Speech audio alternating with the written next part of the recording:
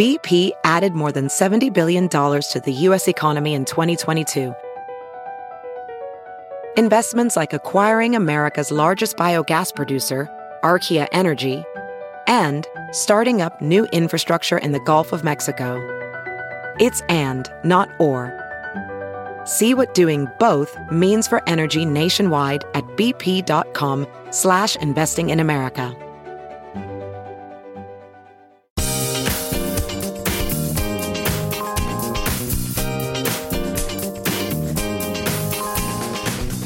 Your Ben Joravsky Show for this Friday, June 2nd, starts now.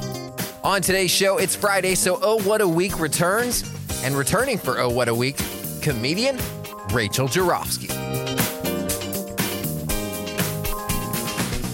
The Ben Joravsky Show brought to you in part by SEIU Healthcare Illinois, Indiana, the Chicago Federation of Labor, the Chicago Teachers Union, and Chicago Reader. ChicagoReader.com for everything there is to know in the city of Chicago, where to go, what to do, what to eat, what to drink. If you're looking for it, it's in the Reader, or it's online at ChicagoReader.com. If it's about Ben Joravsky, well, it's going to be at ChicagoReader.com/Joravsky. That's J-O-R-A, V as in victory, S-K-Y.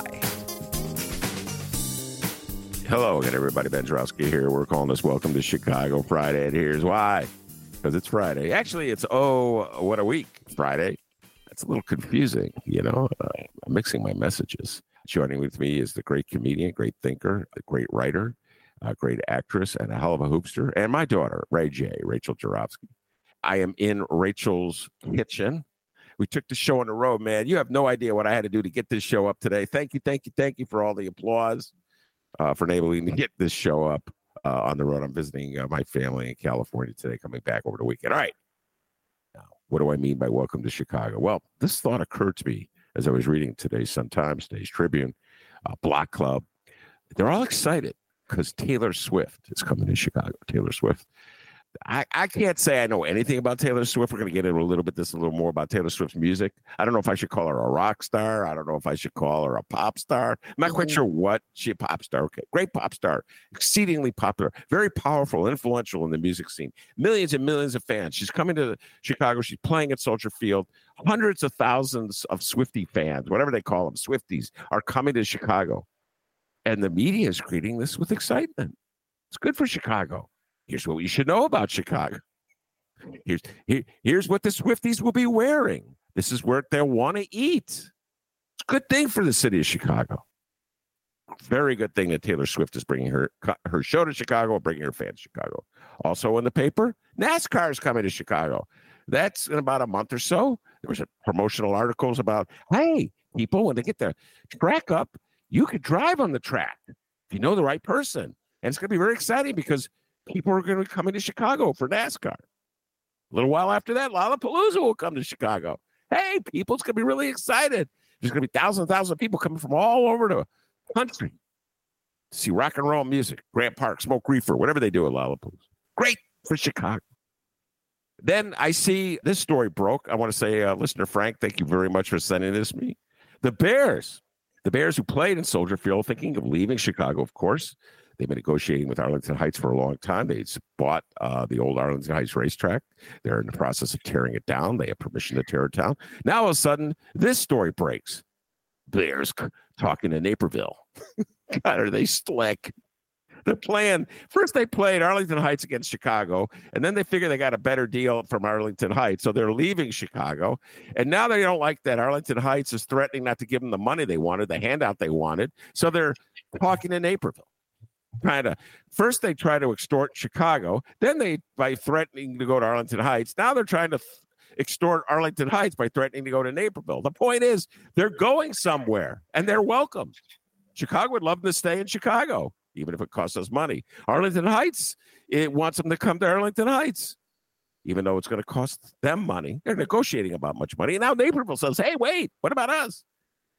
Everybody wants people coming to their city, except when they're asylum seekers. Isn't that interesting? We just had to vote in the city council this week. You knew I was going to get to this, ladies and gentlemen. I bet you were figuring out where I was going with this, and now I've arrived there. Asylum seekers, it's like, I don't know, 8,000, 9,000, 10,000? They're coming by busloads. So it's like dribs and drabs. It's really not a huge outpouring. Whatever it is, it's far less than the number of Bear fans that come to Soldier Field on any given Sunday. And it's far less than any Bear fans that'll go to Arlington Heights or Naperville. And it's far less than any Swifties or whatever they call them who will go to Soldier Field to see Taylor Swift. And it's far less than any NASCAR fans who will show up to NASCAR. And they're all coming in, they're welcome. But the asylum seekers aren't welcome. I'm like, why is that? Why do we welcome Bear fans, Taylor Swift fans, NASCAR fans? Not just Chicago. Naperville goes, please, we want them. We want them. You know, and I can hear your little brain, Chicago, coming up with a response. I know you, Chicago. You're all coming up with a response right now. Well, Ben, it costs money for the asylum seekers. Well, it costs money for the Bears, too. Bears want you to build them a freaking stadium. I mean, it costs probably more money for the Bears to build the Bears a stadium than it costs for the asylum seekers. In fact, I remember 2017. Remember this? Amazon was playing one city against the other. Chicago was willing to spend over $2 billion.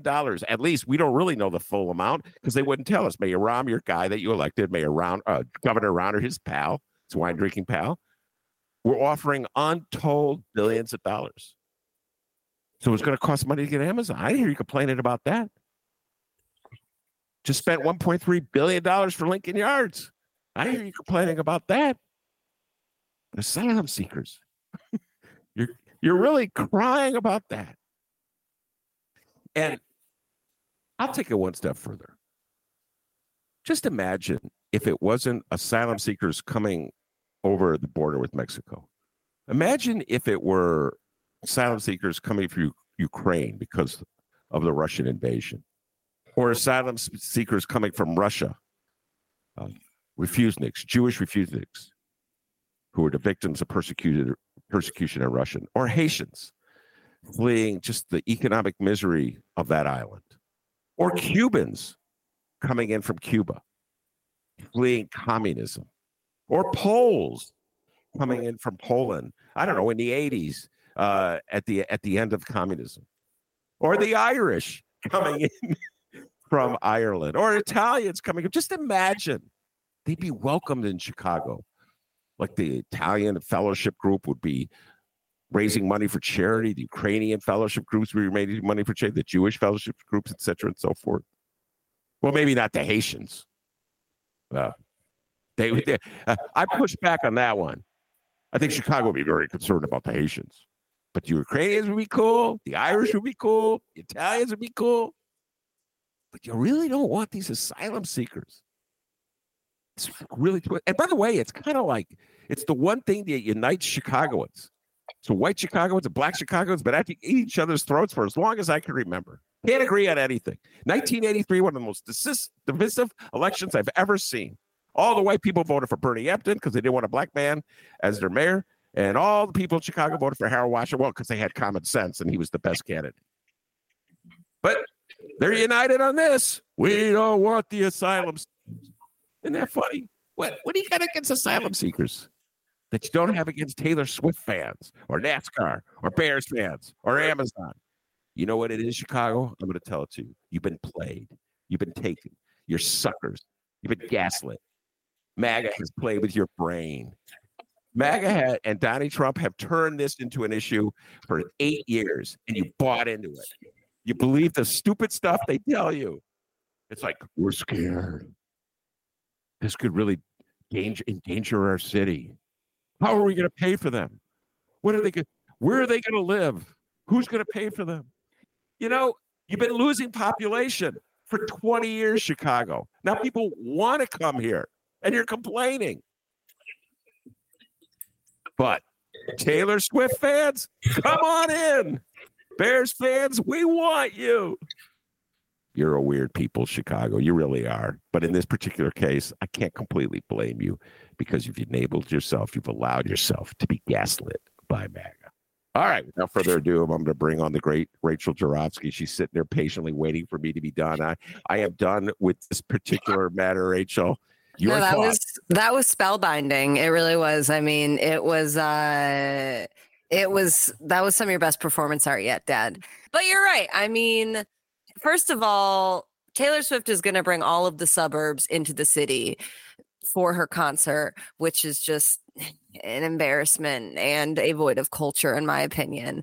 And also just like Taylor Swift fans are just so intense. They're so intense and they're so obsessed with Taylor, and they're so white too, which is like, intense fan culture, fangirl culture, I think as it's called, is already just a lot to experience. But then Swifties are just a whole nother league, because it's just like intense straight white women bowing to their god, a straight white woman, which is just like, are white straight white women worse than other people? No, but in mass they're annoying. And so I'll put it this way. I'm not mad that I don't live in, that I'm going to be missing that I'm going to be missing that sort of Swiftie flocking for Taylor's concert. But Taylor's also been in there's been a lot going on with her. She's dating Matt Healy, the rock star of 1975, and he's like a real edgelord. He's always like doing stuff that's like kind of problematic, but it's ironic. You know what I mean? He's that type of white guy. And I think his politics are left, but I do think there are like lefty edgelords who are like they're so radical that you just don't, that they're saying racist stuff in a radical way. Like it's definitely a brand. But Matt Healy has been a specifically problematic character, Taylor Swift's new boo, because one, he laughed at Ice Spice on this podcast. I think it's the Matt Friedland podcast or the Alex Friedland podcast. He laughed at Ice Spice, who we all love, the next generation of pop, a Bronx bisexual Gen Z icon. And he also laughed at a joke that the podcast host made about in which they were essentially doing like problematic accents of imitating Japanese Americans in concentration camps. So he's very edgelordy. Taylor Swift fans are freaking out about them being together. I was reading some Twitter threads, and this one Swiftie fan was like, we won't get our foot off Matt Healy's neck until Taylor breaks up with him. Like, these are the levels of intensity of this fandom. So all that is to say is like, Dad, none of it surprises me. It doesn't surprise me that they want the commerce of the Bears and the commerce of Taylor Swift's concert, but they don't want to help. Chicagoans don't want to help out. Humanity. Yeah, they don't want to help people in need. You have a lot of things I have to follow up on, because sure. I know the boomer listeners will have absolutely no idea what you're talking about, since I have no absolute idea what you're talking about. But I will say this about commerce. The asylum seekers will be buying things too. They'll be buying things, and they'll also be the backbone of the economy as per usual. So it's like, just like all the Italian Americans and Irish Americans, Jewish Americans, Ukrainian Americans, Haitian Americans, Cuban Americans were backbones too. They took a lot of important jobs. Absolutely. And now, absolutely. It's such a classic thing, Rach. People get here. I'm slamming the gate shut. I don't want anybody else to come in. But except for Swiftie fans. Oh, it's good, Ben. They're going to buy merchandise. That's Chicago, it's thought. All right. Edgelord. You used that word twice. I think you said edgelord, which would be EDGE Lord. I did. And I think I know what edgelord is, but it's really only a guess by how you used it. So in your sentence. So why don't you explain to the multitudes what an edgelord is? According to dictionary.com, an edgelord is a person who affects a provocative or extreme persona, especially online, typically used of a man. So it's typically men who are edgelords. I'm an edgelord. An edgelord is someone on the internet who tries to impress or shock by posting edgy opinions such as nihilism or extremist views. The term is derived from edgy and shitlord, a person who basks in the bitterness and misery of others. So there's edgelords. Usually edgelords are, yes, marginalized men who have hot takes that are provocative, but kind of rooted in the same old fuckery. Yeah. I guess Elon Musk is kind of an edgelord. He wants to be an edgelord. Total edgelord. And really what I think you're saying, it's a man who wants to insult people who don't look exactly like him or behave exactly like him. And he thinks by insulting them, then he's saying something deep and making a statement, a comment about where we're going as a civilization, or edgy, as you said. Yeah. That line you used, saying racist stuff in an ironic way, that I've been thinking about what, since you said that, I wrote that down. And I think the boyfriend, whose name just escaped me. Matt Healy, my bad. I apologize. Matty Healy, yeah. I had never, okay, here comes a moment of acknowledgement. I had never heard of Maddie Haley until I started reading up on Taylor Swift in preparation for the invasion of Swifties to the city of Chicago. And he's British rock star with a group called 1975. Look how much I've learned in just one day. So some of the things he does are kind of edgelordy in the regard of, you espouse something racist, but you're doing it ironically, so that it is not, in your view, racist, even though it could easily be interpreted as racist or anti-Semitic. You're trying to make a statement about racism or anti-Semitism, but because this statement is in these ironic tones, it looks as though you're endorsing it, if you follow what I just said. Yeah. Like, for example, Matty Healy, in his band 1975, played a concert like a few days before International Holocaust Remembrance Day this past January. And he, while at the concert, like, essentially gave a gesture that appeared to be a Nazi salute, and then said, saying, "Thank you, Kanye, very cool." So he, this is days before International Holocaust Remembrance Day. Matty Healy does this bit where he howls and sing-songy expresses his thanks to Kanye West. Like, and it was supposed to be like a political statement. Like, what's your statement? What's your statement? Like, what is your statement? It comes from like a very kind of privileged place to take these sort of like tokens or of hatred, or like representations of hatred, and try to repurpose them to mean something different, because you have the emotional space, or you don't have a link to the marginalized identity that these statements historically oppress. Like, he's not Jewish, so he can Heil Hitler till the day is, till the cow comes home, and it won't carry that same weight or significance for him.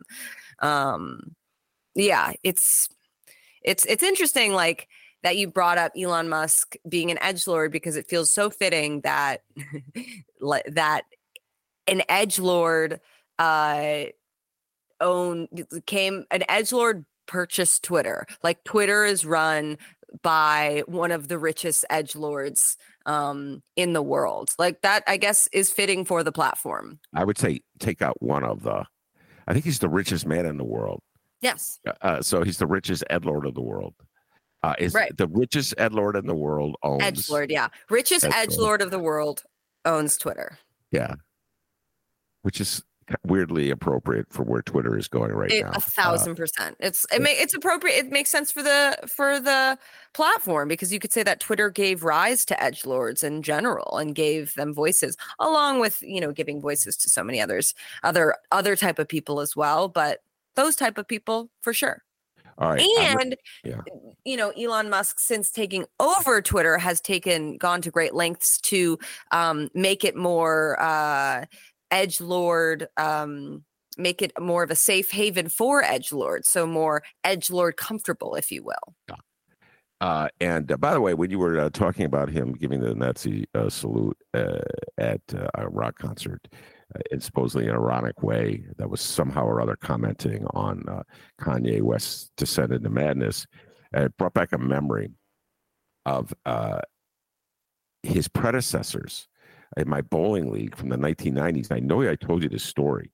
When I first started bowling at this one league in the 1990s, it was a different group of people than there are now in many ways. But there was this one guy who had a mustache, and the mustache made him vaguely look like Hitler. And so his bowling team embraced that similarity. I'm not making any of this up. And they gave out nicknames to all their members, and his nickname was Adolf. And when he hit a strike, which didn't happen that frequently because he wasn't a very good bowler, but when he hit a strike, he would give the Nazi salute. Right. And so this was like edgelordian behavior before there were edgelordian, I should say. Yes. I'm calling him edgelordian. Yeah. Sorry, edgelords. I'm messing you guys up. And I was like, wow, man, this is really freaking weird. He is no longer there at the bowling alley, and his team has transformed into a really bunch of good guys. But they were edgelords before it was fashionable. All right, I'm going to move on to the original edgelord in many ways, Donald Trump.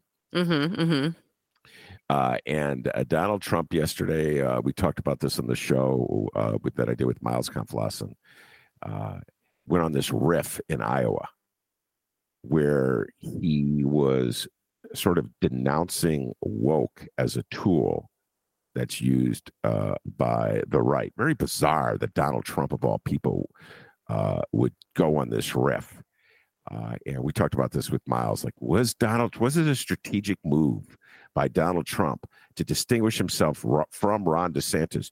Ron DeSantis' entire campaign is sort of hinged on the notion that Ron DeSantis, has been on the front line in the culture war against woke in every aspect, even if it means banning books, even if it means keeping teachers from talking about gay people, even if it means just wiping away any reference to trans people as though they don't exist.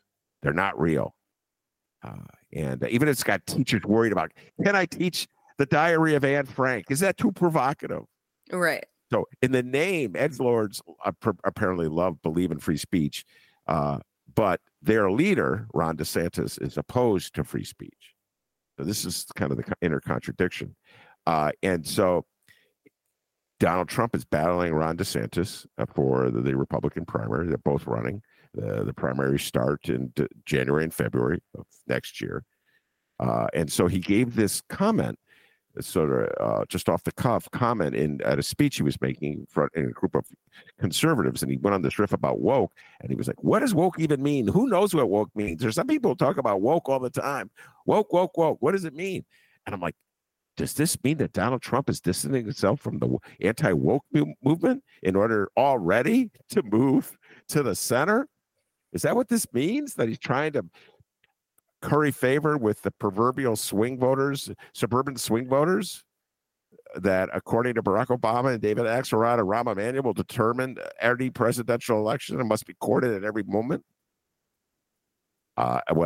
Before and yesterday we're like, maybe he is. Well, fast forward 9 hours, Rach. I think it was 9 hours. He was giving another speech. I forget where this one was. And he went on another rant. This one denouncing the military, woke in the military, which is a favorite talking point of MAGA these days, that the military is becoming too woke because the military is has a tolerant attitude towards gays. Gays, yes. And so it's as though the military is they don't want to come out and use the F word. So they'll say things like they're sissies, they're wimps, they're taking men and turning them into mice, which is my old line, and they're like criticizing the leaders of the military, the appointees of Biden, and so they're directing at Biden. Biden wants to feminize our military. This is like a major theme coming out of MAGA these days. And Donald Trump, just 9 hours after he denounced the concept of woke or anti-wokeness, said they're turning the military into a woke group. Oh, the God. military is woke now. I'm like, wait a minute. Hold on. What happened to moving to the center to court those Axelrodian suburban swing voters that are so important and crucial, who are maybe a little offended by the heavy emphasis on anti-wokeism? So I've come to the conclusion, Rach, that there is no rhyme or reason to Donald Trump. That Donald Trump is just, his brain is spewing whatever notion is there at that moment in his brain. Oh, yeah. There's no consistency to it. No, he stands for nothing. We've learned what we know, what we've already, it's reinforcing what we already know. Donald Trump stands for absolutely nothing. To make two contradictory statements in the span of 24 hours sounds about right for him. Like, oh, yep, that checks out 1,000%. That checks out 1,000%. You know, it's the same. I mean, how many switcheroos has he done in his political lifetime? So many. Let's not forget when he was, a prominent Democratic donor, you know what I mean? And just like the patron of the Democratic Party. Let's not forget his when he was pro-choice, let's not forget all the abortions that he probably has paid for, which is a separate issue. Obviously, there's so many, right-wing men who have done the same, but it's hard to even give it airtime at this point because it's so unsurprising. And my question is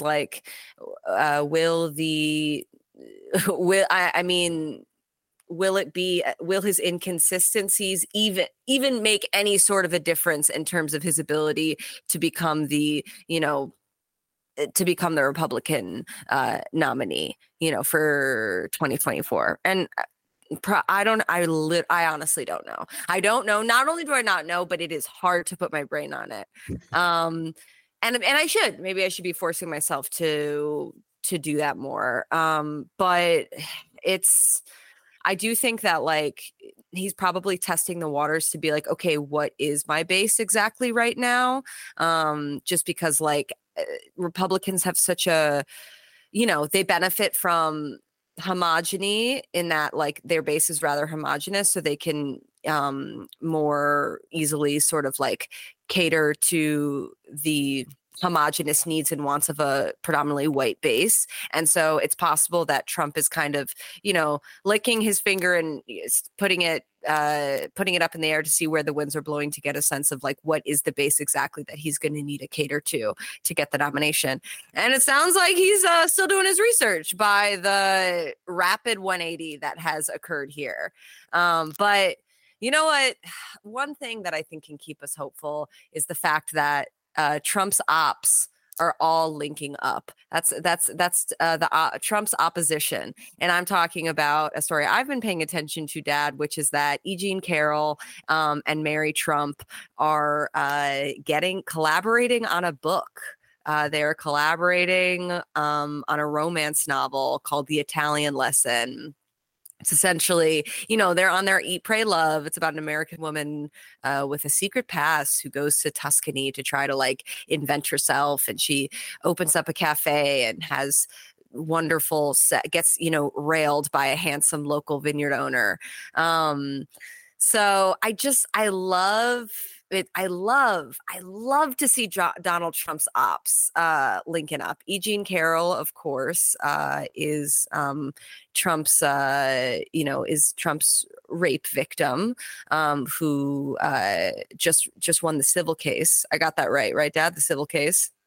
Gotta make sure I'm talking about it correctly. Because, and I'm not the only one. You're reading article upon article upon article about these things. And you're like, what is our judicial system? How do I even make sense of it? But if anyone can clarify, it's the one and only Ben Joravsky. But E. Jean Carroll, of course, one of Trump's top ops, the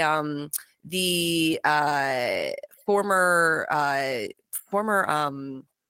columnist, romantic advice columnist. I guess she was perfect for a writing partner for Mary Trump, of course, Trump's niece and prominent critic. But Mary Trump needed a co-writer who could bring a little bit of romance into this romance novel, and so she tapped none other than E. Jean Carroll, someone with whom she shares a common enemy. And I guess apparently, the two of them became close. The two of them and then their third friend, this woman, Jennifer Taub, who's also working on the book with them. They all became close when they joined a Zoom knitting circle in the pandemic. So take that, Donald Trump. You've got enemies in high places, is what I'm choosing to believe with this link up. So yeah, I guess stay tuned for the romance novel from Trump's greatest female enemies. Yeah, I'm not quite sure what to make of this story, this breaking.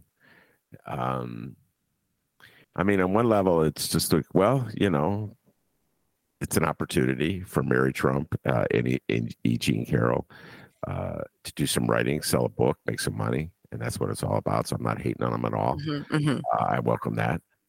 On the other hand, it is a very bizarre collaboration on some levels because it's born out of hatred for Donald Trump. And E. Jean Carroll has a very legitimate reason to despise Donald Trump. He raped her. Mm-hmm. For sure. So, that'll do it. That'll do it. He raped her. And Donald Trump, of course, denies that he raped her, but nobody believes Donald Trump. Donald Trump is like a known liar. Why would you believe Donald Trump on this? I just did, right? I read an article today. I wasn't even going to talk about it, but now it's popped in my mind. This is a classic article that appears in the New York Times and the Washington Post on a regular basis. I may have sent it to you. I can't remember. But the reporter went out and interviewed women who are MAGA voters to see if the E. Jean Carroll verdict has deterred them in any way from remaining loyal to Donald Trump. And let me just remind folks that the E. Jean Carroll verdict was agreed to by a jury in New York City that said that they believe that Donald Trump sexually assaulted E. Jean Carroll in a fitting room at Bergdorf Goodman shopping store, department store in New York City back in the 90s. And then he defamed her when he denied that he did that and awarded her $5 million. Donald Trump immediately went and said that he never did it, but he repeated the defaming comments he made. Like she's not his type. And then so now she's suing him again for defamation because he repeated the thing that he got in trouble for in the first place, proving that Donald Trump has a total contempt and disdain for the law. He's not afraid of it. He feels he's above it. So this is going on. And so they interviewed these women and they say, all right, does this deter you in any way, the fact that a jury found him guilty of sexual assault? And it's remarkable to watch how their brains operate in regard to that question. because what they're doing is searching for an explanation to justify remaining loyal to Donald Trump, even though he was just found guilty of sexual assault. And so some of the things first of all, across the board, they go, no, it has not deterred them in any way. Mm-hmm. So then I'm watching how their brains work. And they'll say things like, all men do it. Well, that's not true. All men don't sexually assault women. Right. All men do it? What? I mean, where'd you get that? Do you think your husband has sexually assaulted women? Do you think your son has sexually? I mean, it's such an absurd. All men do it. Yeah. I mean, that completely absurd. And then they quickly go, Bill Clinton did it. Right.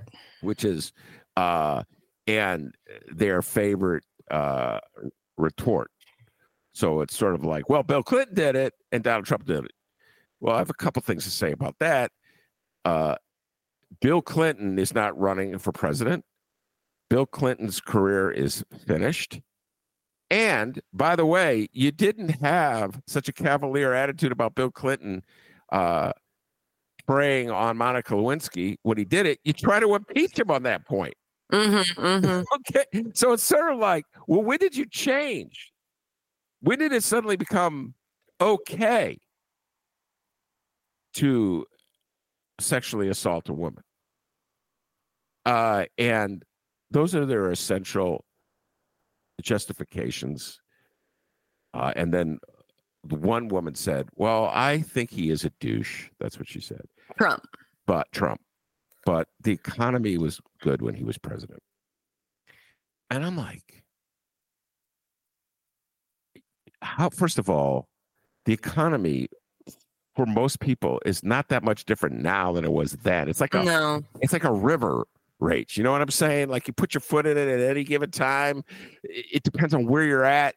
If like your company goes belly up, the economy's bad. If your company is doing well, the economy, and you have a raise, the economy's good. I don't know really what the president has to do with it. You follow what I'm saying? Mm-hmm, but mm-hmm. it's like almost this mythical belief that because Donald Trump is the president and I had a job, the economy was good. Therefore, I want to vote for him again, no matter what he does. Yeah, I mean, but this is just the subjectivity of the electorate. You know, like no one, especially in a world where we're now getting news from where the news itself has become such a industry, you know, there's a problematic nature to the 24-hour news cycle of CNN, Clinton News Network, which is probably one of Trump's best lines. And Fox is just like, it sort of just like, it brews this sort of like partisan subjectivity. So it's just like the idea of facts is no one believes in anything, and there's no such thing as facts or whatever whatever you're believing in that's kind of extremifying your views is the fact. And to me, it just sounds like these individuals wanted to vote for Trump, so not much is going to then deter them from not doing it. Or if something were to eventually deter them from not doing it, like I don't think it would be reading an article in the New York Times. Not to say that the New York Times shouldn't, stop being truth tellers about Trump and telling us about E. Jean Carroll and Mary Trump's book, but that's just to say that, like, I don't think that. It would take a lot for these particular individuals to have a change of heart because they feel their interests in some way somehow feel protected under a Trump presidency. Or they just hate the opposition so much for whatever reason, be it Hillary Clinton, Bill Clinton, Joe Biden. They hate him so much. They love Trump. Yeah. They love Trump because he hates them as much as they do. So it's a very twisted relationship, and it underscores the point that had been being made countless times since Donald Trump began running in 2016. There's nothing that will deter a MAGA person from their love for Donald Trump. Just you could forget about it. There's nothing you can do. And it doesn't mean you should stop trying to prosecute Trump. It doesn't mean you shouldn't. Yeah. If Trump should go to jail, prison for his wrongdoing, and he should be punished for it. Just because 40% of the population, 45%, whatever, is loyal to Trump, regardless, no matter what he does, an insurrection against the country, an attempted coup, doesn't matter to them. They still support him. He still should be held accountable for breaking the law. It is a little scary, though, Rach, to listen to the justifications that women have for Donald Trump being convicted of sexual assault, to say all men do it. Like, wow. All right. I will now shift gears to something else that's on my mind. And this is a story that broke in The Guardian. I saw a shout out to The Guardian about a committee hearing in the U.S. Senate yesterday, chaired by Senator Bernie Sanders, in which Senator Mark Wayne Mullen of Oklahoma, Republican from Oklahoma, went on a riff, and he's a MAGA senator from the state of Oklahoma, hardcore MAGA guy. He was served in Congress, and now he's a senator. I don't even know what exactly the ostensible purpose of the meeting was, but Mullen took his opportunity to do a denunciation of wokeness and grooming, which is a favorite theme of MAGA. Oh, it's a favorite theme of DeSantis MAGA. Really, this is like a DeSantis MAGA movement. Donald Trump, I don't associate this as much with Donald Trump himself. More Ron DeSantis, like taking Trump one step further. And now Donald Trump has to figure out, do I try to catch up, or do I make fun of him? Do I take parts of his anti-woke movement? So Donald Trump is trying to figure this out. I think that's what we're getting on the last segment, where he said two different things, contradicting things within the course of 9 hours.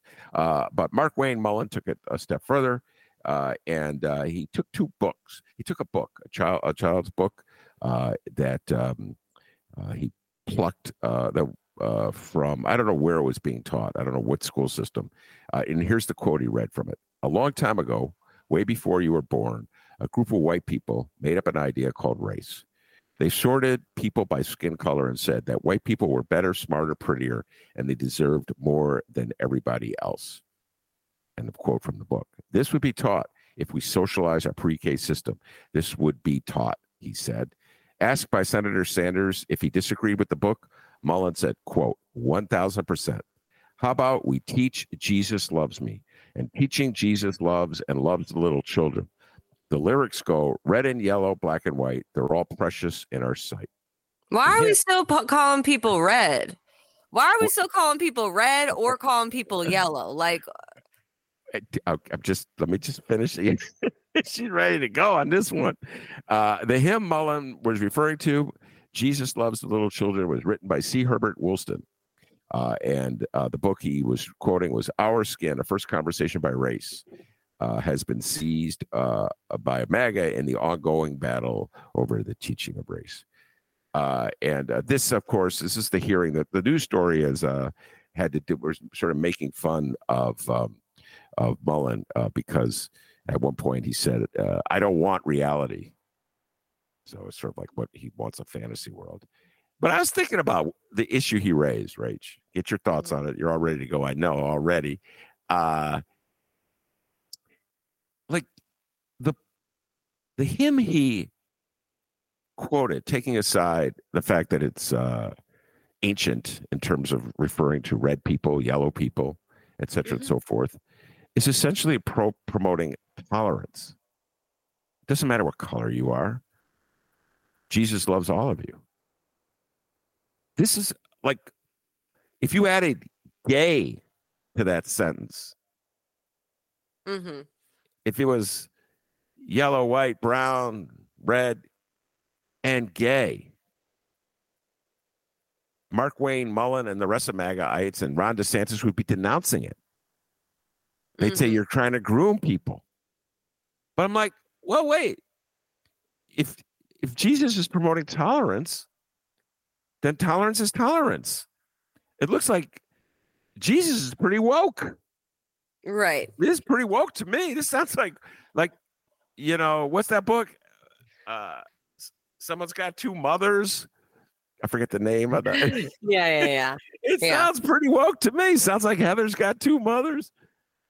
Remember in the Best in Show? Yes, with Jane Lynch and Jennifer Coolidge's characters. Yes, and they're kissing, and Yeah. then the other character, the dog, I think's name was Betsy. I don't know. Oh, Betsy's got two moms. two mommies. Yeah, two mommies. So it's like you guys are all over the freaking map, right. And your thoughts about this, Rachel?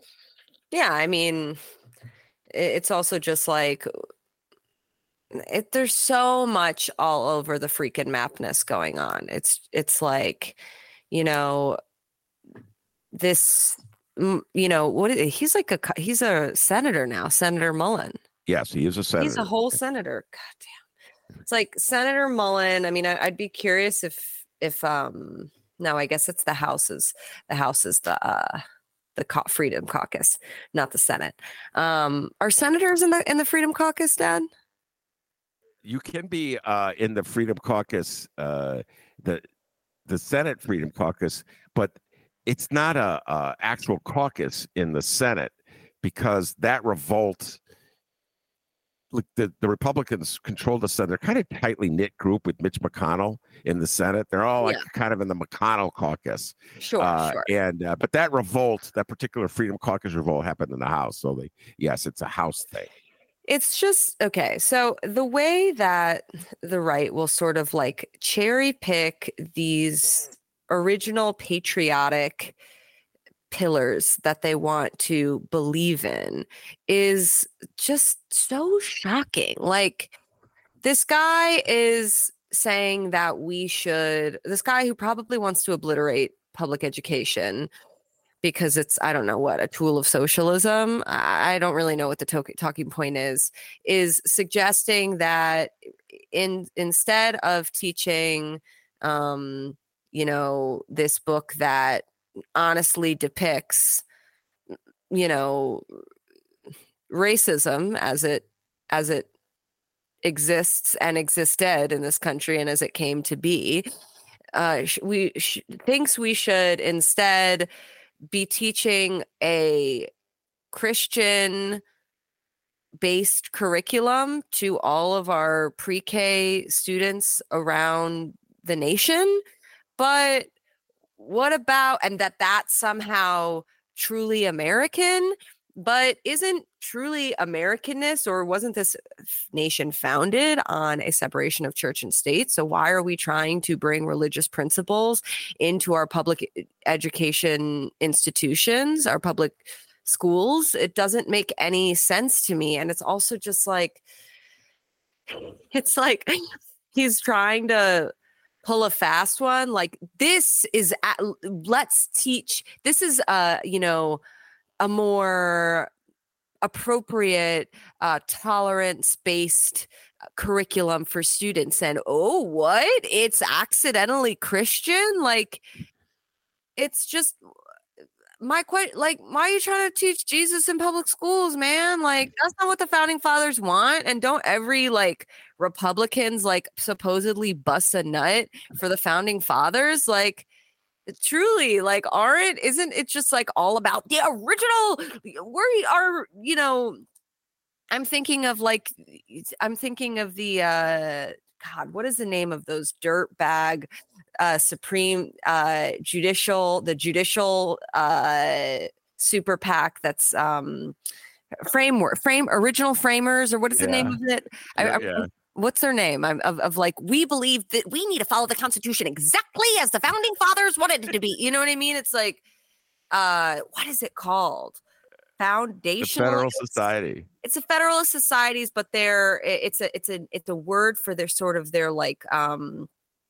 pedagogy regarding originalism. Yes, there's the spirit of originalism in the Republican Party and in the right, but still, it's so conveniently cherry picked through to just promote whatever, to just promote these psychotic and freedom debasing pieces of legislation and but beyond legislation, freedom debasing ways of life that just like take away people's fundamental freedoms and abilities to exist as they authentically are.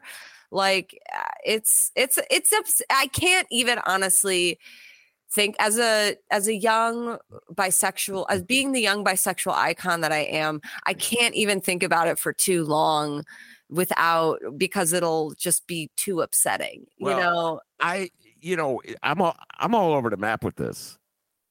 I'm going to go to the library and check out the book that he read that he disapproved of, so I could give it its full reading and see exactly what the authors were saying in that book, because I'm just going on one excerpt that he read, so I have no idea how that fits into the total framework of the book.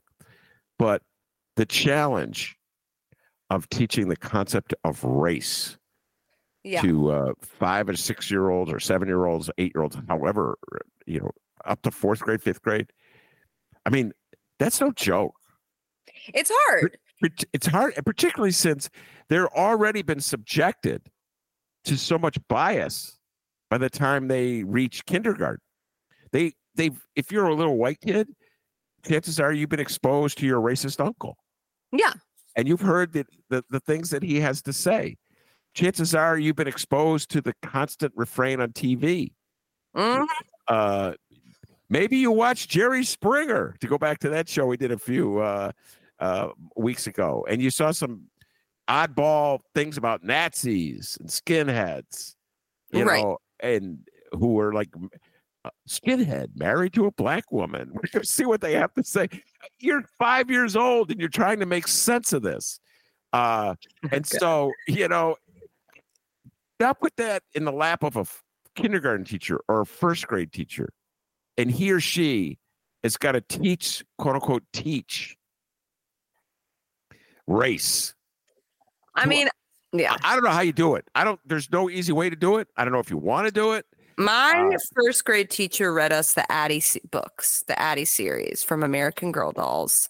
American Girl Doll Addie was the one black doll, also was a former slave, which, people felt was problematic. Like, can we have a black doll that's not a slave? Hopefully some came in the aftermath of, since I've sort of grown out of American Girl Dolls, being that I am 31. I'm kind of a little bit out of touch with that company and what the product they're turning out these days. But I feel like what did my 1st grade teacher do? Read us a story about a young slave girl who escapes to freedom. And what did it tell us? That this stuff happened, that this stuff existed, that these people were humans with stories who were completely subjugated, put into bondage, and without any freedom or agency or liberty in a country that is supposedly built on that. It's like, I don't know what to tell, Senator Mullen. This country was built on slavery. This country was built on slavery. The foundational beginnings of our capitalism was built on an industry of slave trade and free labor. What are you going to do with that? That's what happened. That is what happened. So it's like, I don't understand why the push to try to act like that's not what happened is just, it's exhausting. It's just exhausting. Well, the push is to take that historical fact and twist it so that it will fit a MAGA narrative. Right. And so the way you do that, there's many different ways they try to do that. But one way they do that is to say, well, it was the genius of the United States and the brilliance of the founding fathers that they set up our society in such a way that slavery eventually would die in this country. Right. Which is, well, I guess you're overlooking the Civil War, that we had to have a war between two sections of our country, Sure. which hundreds of thousands of people died in. The other thing that they do is more or less along the lines of what MAGA women do to justify voting for Donald Trump. Every society had slaves, so it wasn't just the United States. Slavery is part of world history. Did you know that there were African tribes that had slaves? So right. in other words, everybody did it, so therefore it was acceptable to a certain degree that there was slavery in the United States. And then there's what Tim Scott tries to do, who's running for president Sure. right on the Republican side, Senator Tim Scott, a black man running for MAGA's votes, and try to use the story, the transformation of black people from slaves to a U.S. senator, in his case, in the 21st century, as an example of what makes this country great. And why we should embrace MAGA as opposed to embracing the Democratic Party, who is like the political descendants of everybody who fought slavery. Right. So we're supposed to embrace the party, the political descendants of the people who created and defended slavery and then defended Jim Crow as a way of somehow or other proving that our country is dedicated to treating all people the same. So that's their struggle, right? That's their struggle, and they're really fighting with it. And Senator Mullen was really fighting it with when he read this classic hymn, which sure sounded to me straight up wokeness. I'm just saying, it sounded Right. straight up. Well, you're preaching tolerance. Well, if you're going to preach tolerance for race, you gotta. I don't know. What about gay people? Are you going to treat for the tolerance for them? Don't they get included? Doesn't God love them too? Right. Just saying. All right. Almost out of time. I know. Let's just close with a couple promotions. You got one you want to give about an old friend, and I got I do. I want to shout out our old family friend, Yoli Rojas, who is a contestant on the second season of the Netflix's classic dating show, The Ultimatum. This is the Ultimatum Queer Edition. It dropped just in time for Pride Month. I got to say, to quote you, Dad, run, don't walk.